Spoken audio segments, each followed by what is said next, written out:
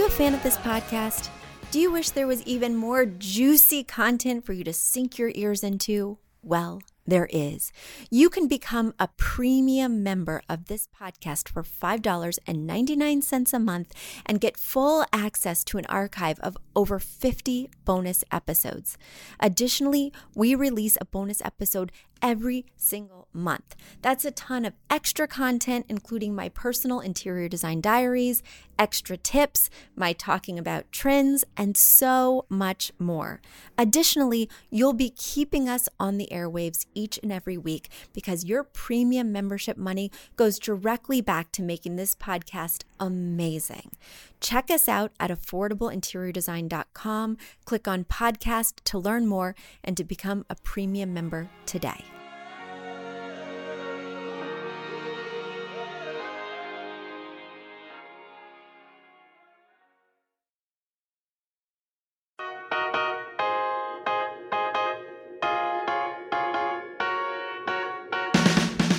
You don't need a high-end designer or a lot of money to get a luxe look. Be your own interior designer. This is Affordable Interior Design, the podcast. Here's your host, Betsy Hellman. All right, guys. Last week, I left you with a cliffhanger. We were designing Kristy's space, and we'd made a lot of headway on that episode, but she had even more questions. And seeing how she's a premium member, well, her questions are gonna get answered ASAP. Do you want your questions answered ASAP? Head over to affordableinteriordesign.com/podcast and become a premium member. Get access to my interior design diaries, to my entire archive of monthly bonus episodes, and other exciting perks. Head over there and check it out. And in the meanwhile, let's answer Kristy's other questions. Try saying that 10 times fast. Kristy's other questions, okay, forget it. Okay, here we are.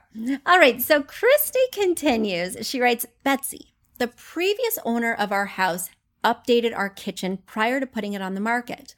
I'm sure compared to what was there previously, it was a significant improvement. Everything's in good shape. It's functional. Unfortunately, I feel that most of their choices for finishes are dated. It's not to my taste, and it makes me feel like I'm back in the year 2000. And I feel like the wood cabinets make the room look really dark. Fortunately, the house gets a lot of decent light. I took these pictures on a sunny day. In addition, this kitchen opens up to a large living room that we're going to make into a dining room. The previous owner painted everything on the first floor different shades of beige, which very much matches the kitchen. I hate these shades of beige. I'm so sick of them, and I think they look dated. Please forgive the mess in the kitchen. My husband loves to cook, and when he's not traveling for work, the kitchen is in a constant state of use. Now, Betsy, is there anything I can do to make this kitchen feel more up to date without replacing the counters, the cabinets, and the floor? I would love to replace everything, but I just can't justify the cost right now. I'm hoping that maybe pulling in a backsplash or choosing the right paint color will make a huge difference. I want to paint the entire first floor, but I don't know what color I can paint the walls in this continuous dining room. The living area flows into it, you can see in the pictures below. I don't want it to clash with the beige-brown kitchen. If I choose a gray-toned neutral, is it going to look weird? Is there a grayish that might be a better choice? I know you have gone off of grayish, but I don't know if gray will work, and I am really sick of beige. Here is the attached living area that we want to change into the dining area. And here you can see that there is quarter round that I hate. Let me see. Oh, it's a quarter round base trim. Okay, gotcha. I really feel it should be slimmer, and it should be a shoe molding that's painted white. Because the living room is open to the kitchen, we're going to convert it into a dining room. However, I feel like I'm just stuck with this beige. Is there any hope for a different wall color? We've purchased a long rectangular dining table to go in this room. I was thinking that if we put a bench against the wall where the sofa is now, that the table would go adjacent to it. Then we could have chairs on the other side of the table. I've seen upholstered benches that have backs. They're somewhat sofa-like, and I think they'd be nice even though you say nobody wants to sit on a bench. Also, we don't have company for dinner very often, so I think a bench is practical. We'll move the existing sofa to the wall where the piano is. I'm not sure if we'll have enough room to keep the chairs adjacent to the fireplace. Perhaps we should make the dining chairs an upholstered chair so that they're comfortable and we can sit by the fireplace after we eat. As a style note, we purchased all the furnishings and art other than the piano in this room. Most of our other furnishings are hand-me-downs. All right, well, you know how I feel about hand-me-downs, Kristy. We've already tackled that issue in the previous podcast. But let's get to this new issue. Yes, you have chocolate brown cabinetry. On top of that, you have a countertop that has lots of different colors, from caramel to black to off-white to cream. I see absolutely no gray in it, unfortunately. The floor tiles also appear to be a beige, and the walls are cream. Then you have some really stark white molding, which I think is totally appropriate, and you have stainless steel appliances. So that kind of sets the scene. Now, I do think that the kitchen feels pretty dark. It is very separate from the other room, even though there's no wall, because the tile stops and there's a saddle that kind of, covers the connection between the tile and the start of the hardwood. I think that you should consider painting these cabinets. I think painting the cabinets in a white or a light gray beige, because we're not changing the countertops, I think that could make it feel much more contemporary and lighter and brighter. Now, I do not usually recommend painting cabinetry because it's expensive. You are going to need to hire a professional. This is not something that you should do in your garage. These cabinets do look like they're good quality, but I just do feel that they're very dark. And I think painting them that fresh, bright white would be a huge help, or a version of grays that you could pull out from these countertops. Now, a backsplash is key. Whether it was this kitchen or a different kitchen, I really love a backsplash. The question here, and I'm sort of checking out these pictures, question here is, where do we stop the backsplash, right? Of course, it's going to go between the countertop and the cabinets, and that's a good, 18 to 22 inches of tile. But it looks like, as the kitchen continues around, we have these windows. It looks like the wall does not have a clean break. It looks like the wall behind the countertop extends, and even extends all the way down by the patio. I think, say you didn't want to spend the money to repaint the cabinets, because of course, like you just heard me say, you're going to hire a pro. I think that by selecting some tile and taking it all the way under the cabinets, as well as all the way above the window and all the way on that wall right by the patio, by adding that much tile, I think it will really make a strong impact and, of course, divert focus from how dark this room can get. The key with that is that you're going to choose a backsplash that's not dark, right? So you're not going to choose a dark color should you decide to go with a real Roy G. Biv color, rainbow color, right? Or you could do like a white subway tile, but in a herringbone pattern. I wouldn't do anything too small, like a small mosaic tile, because we're going to do it over a large surface area. But I could see something also no bigger than a subway tile, because that is going to feel too chunky and you're going to have to make so many cuts when you do it around the window. I myself had a similar situation where I had honey-toned cabinets and I just hated them, right? They were so warm. I still have them to this day, by the way. They're so warm and they're just not my style at all, but the quality is so amazing. And I don't even want to hire somebody to paint them because I'm eventually going to blow out my kitchen. That's in the future. So I got these amazing tiles that go really wonderfully with the architecture of my home. They're like a Moroccan shaped tile that comes in blue, and the blue has totally cooled off my honey cabinets. And while I'm not that fond of these cabinets, when people come in my kitchen, their immediate reaction is the backsplash is so cool. And it's because I've made a statement by going up the whole wall and around the window. So again, we don't want anything too small like a mosaic. So many cuts, it's going to look frenetic on a big wall. Don't want anything bigger than a subway tile. Again, it's going to be so cut up with these different areas that it's going to lose its impact. But a mid-sized tile like my Moroccan mosaic would be just what the doctor, or in this case, the designer, ordered.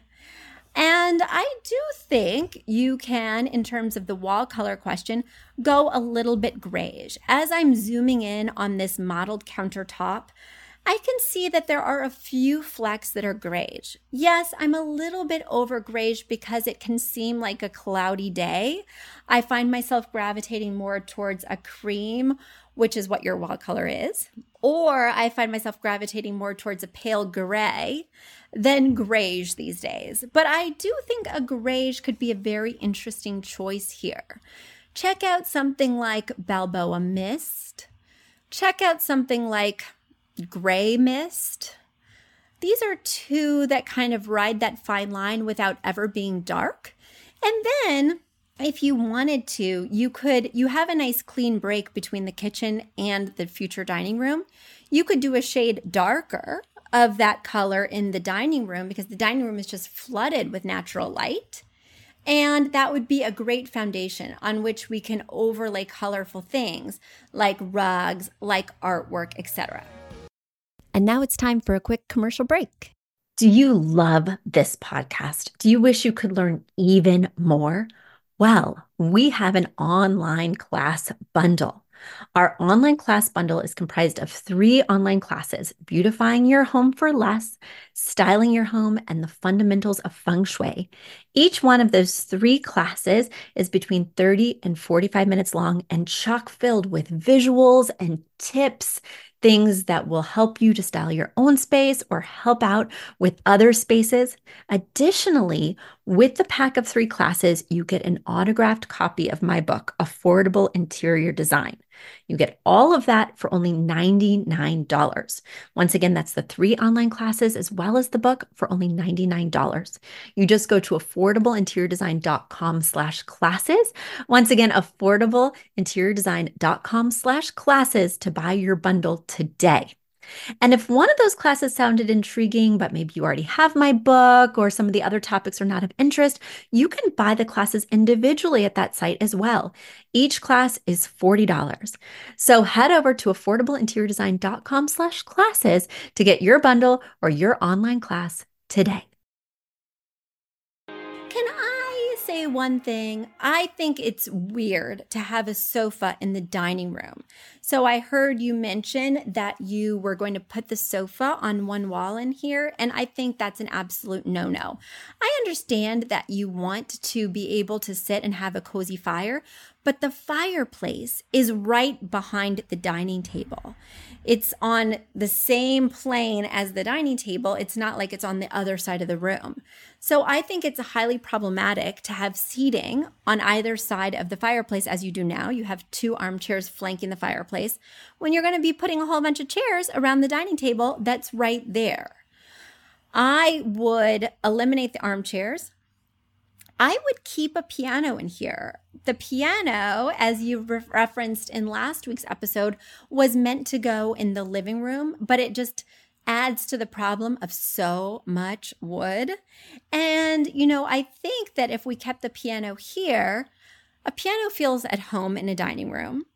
And then this can feel more intentionally a dining room than some kind of weird fusion living dining space, especially because you take one more step and you're in the living room. We don't need additional seating here.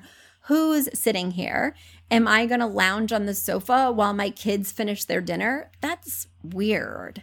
So get a nice big rug.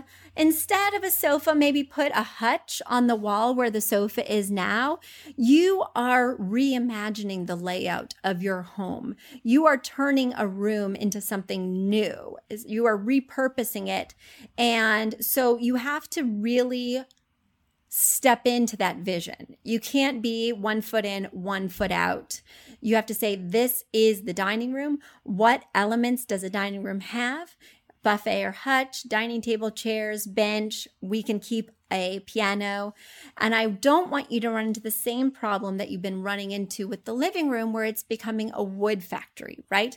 So when you're selecting a dining table, when you're selecting dining chairs, I want you to really be intentional about breaking up the wood and having colorful dining chairs, or making sure that there's a nice big rug under the dining area that has lots of different colors, so that it will not only camouflage stains from anything that drops, but it will also kind of break up the brown, right? Well, Kristy, I think we might have solved all your problems. Hooray. I'm just scrolling through. Oh, we had one more. The last one was the baseboard. I hate quarter round baseboards.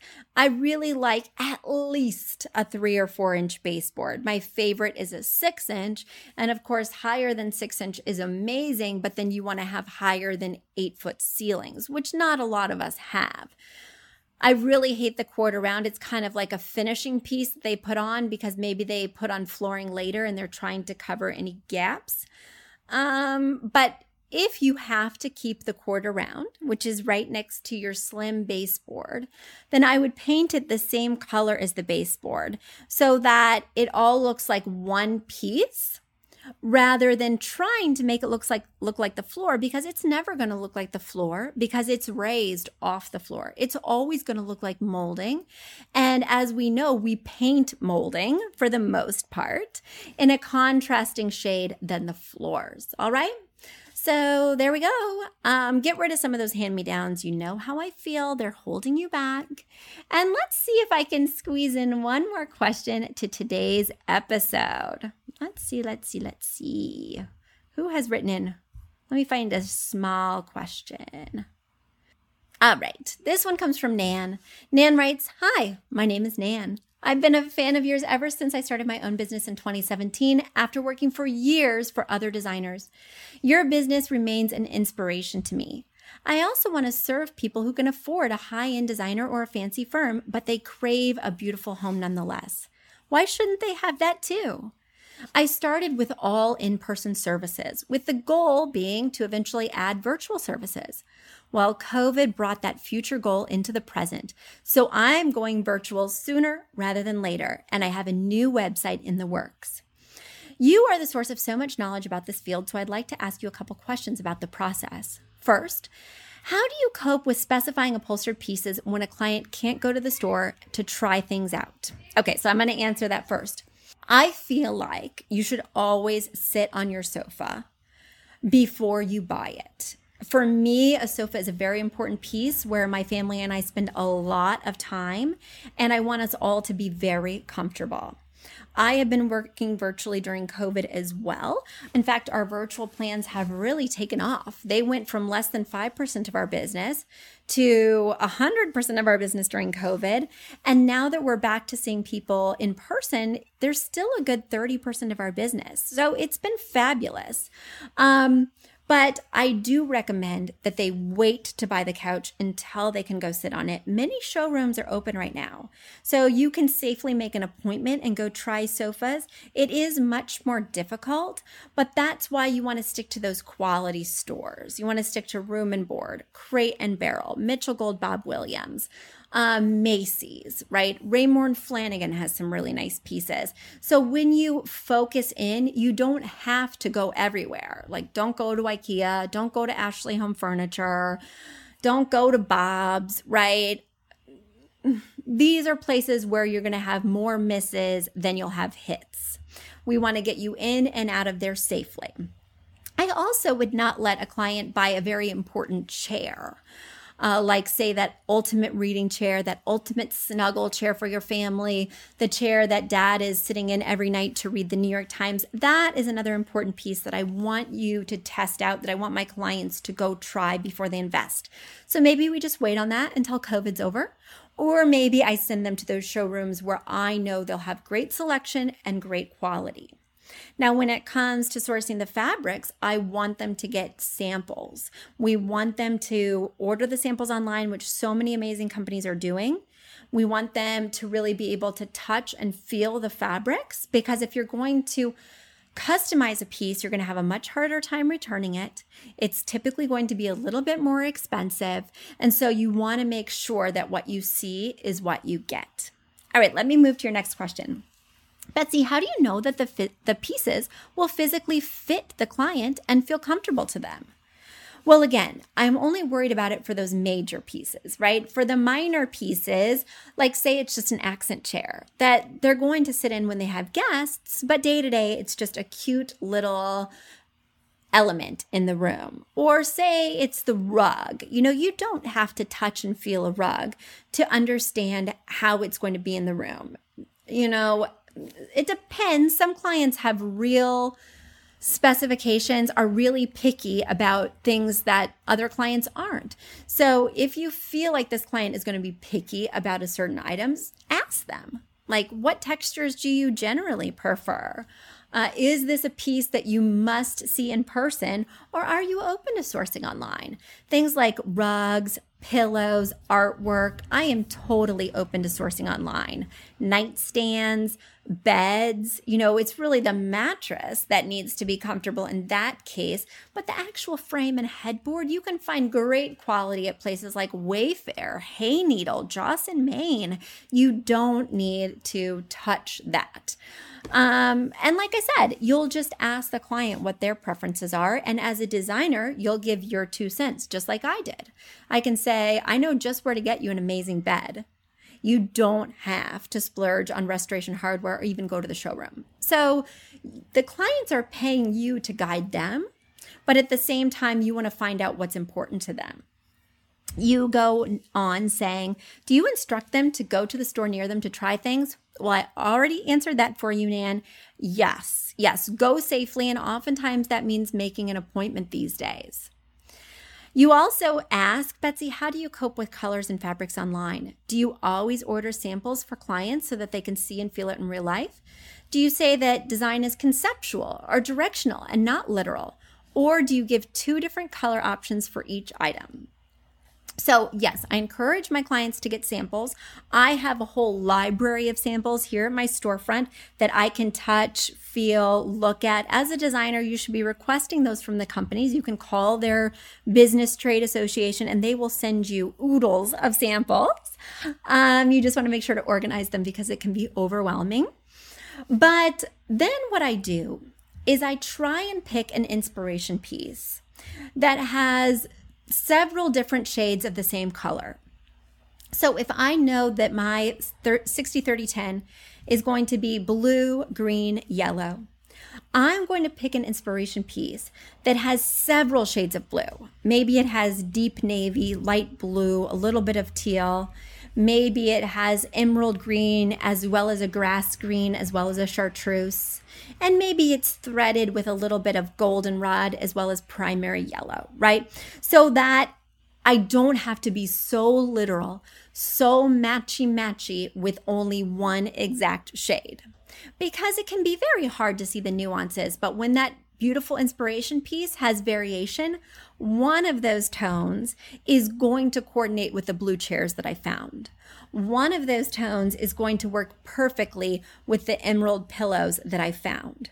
So that's really the key, is choosing a rug or a piece of artwork that of course has multiple colors to give me that color palette, but has multiple shades of the same color as well. That is the way to crack that nut. Lastly, you say, I'm struggling with these factors since I'm so used to going to the stores with my clients. I want to do my best for every client, and these questions are haunting me. I believe you'll have some good advice. Yes, and I want to share with you that I almost never go shopping with my clients. It can be a huge waste of time and waste of their money. If we go to stores and they hate every sofa, that's an experience they could have had on their own. Who I do go shopping with is myself. Whenever I get a chance, I head out to the showrooms, to the design districts. I touch and feel everything. I love it when the new seasons come out. All the new lines typically come out in January and July. And I make a point to set aside shopping days where I will go to Crate and Barrel, Room and Board, CB2, West Elm, all in one day. And I'll familiarize myself with these pieces. I'll take pictures. I'll make a few notes. I oftentimes find that the scale of things surprise me. Things in person always seem bigger than they do online. Even if I look at the sizes online, I can say, oh, I see how that could be big. But then it always surprises me in person how there's this little bit of information that can be really helpful to me. So that way I can speak to my clients with intelligence and confidence, but I don't have to waste their time or mine walking around Crate and Barrel. What do you think of this lamp? Oh, we don't like anything there. Let's go to the next store. That can really, in terms of my fees, that would really add a large expense for my clients. And I can't guarantee that we'd get winners every time we went out. And they'd still be paying me for my time. So I find that to be, depending on the way that you work, you might do a flat rate package and then it's all included. But then are you really being compensated well? Ask yourself these questions, compare yourself to others in your area, and make sure you're valuing your time and your clients' money. All right, everybody. There we go. Just sitting here, solving problems, making people's lives better, and dealing with back pain. Oh, thank you all for listening. I can't wait to be back with you again next week. Till then, bye. You've asked for it, and we have answered the call. For years, you've been saying, Betsy, you're talking about all these great design concepts, but we can't visualize them. You're describing the picture that the listener sent in of their problem, and we wish we could see that picture too. After all, a picture is worth 1,000 words, and I do my best to describe them, but there's nothing like seeing it for yourself. And that's why Affordable Interior Design, the podcast, now has a YouTube channel. Not only do we have a YouTube channel where you could see recordings and clips of these podcast episodes, we also have an Instagram, a Facebook, and so many other exciting things. You should check it out. Head over to affordableinteriordesign.com/links. Once again, affordableinteriordesign.com/LINKS. links. And when you go there, you will see links to our YouTube page, our Instagram page, our Facebook page, and more. Please check it out, follow and subscribe so you can see everything I'm talking about.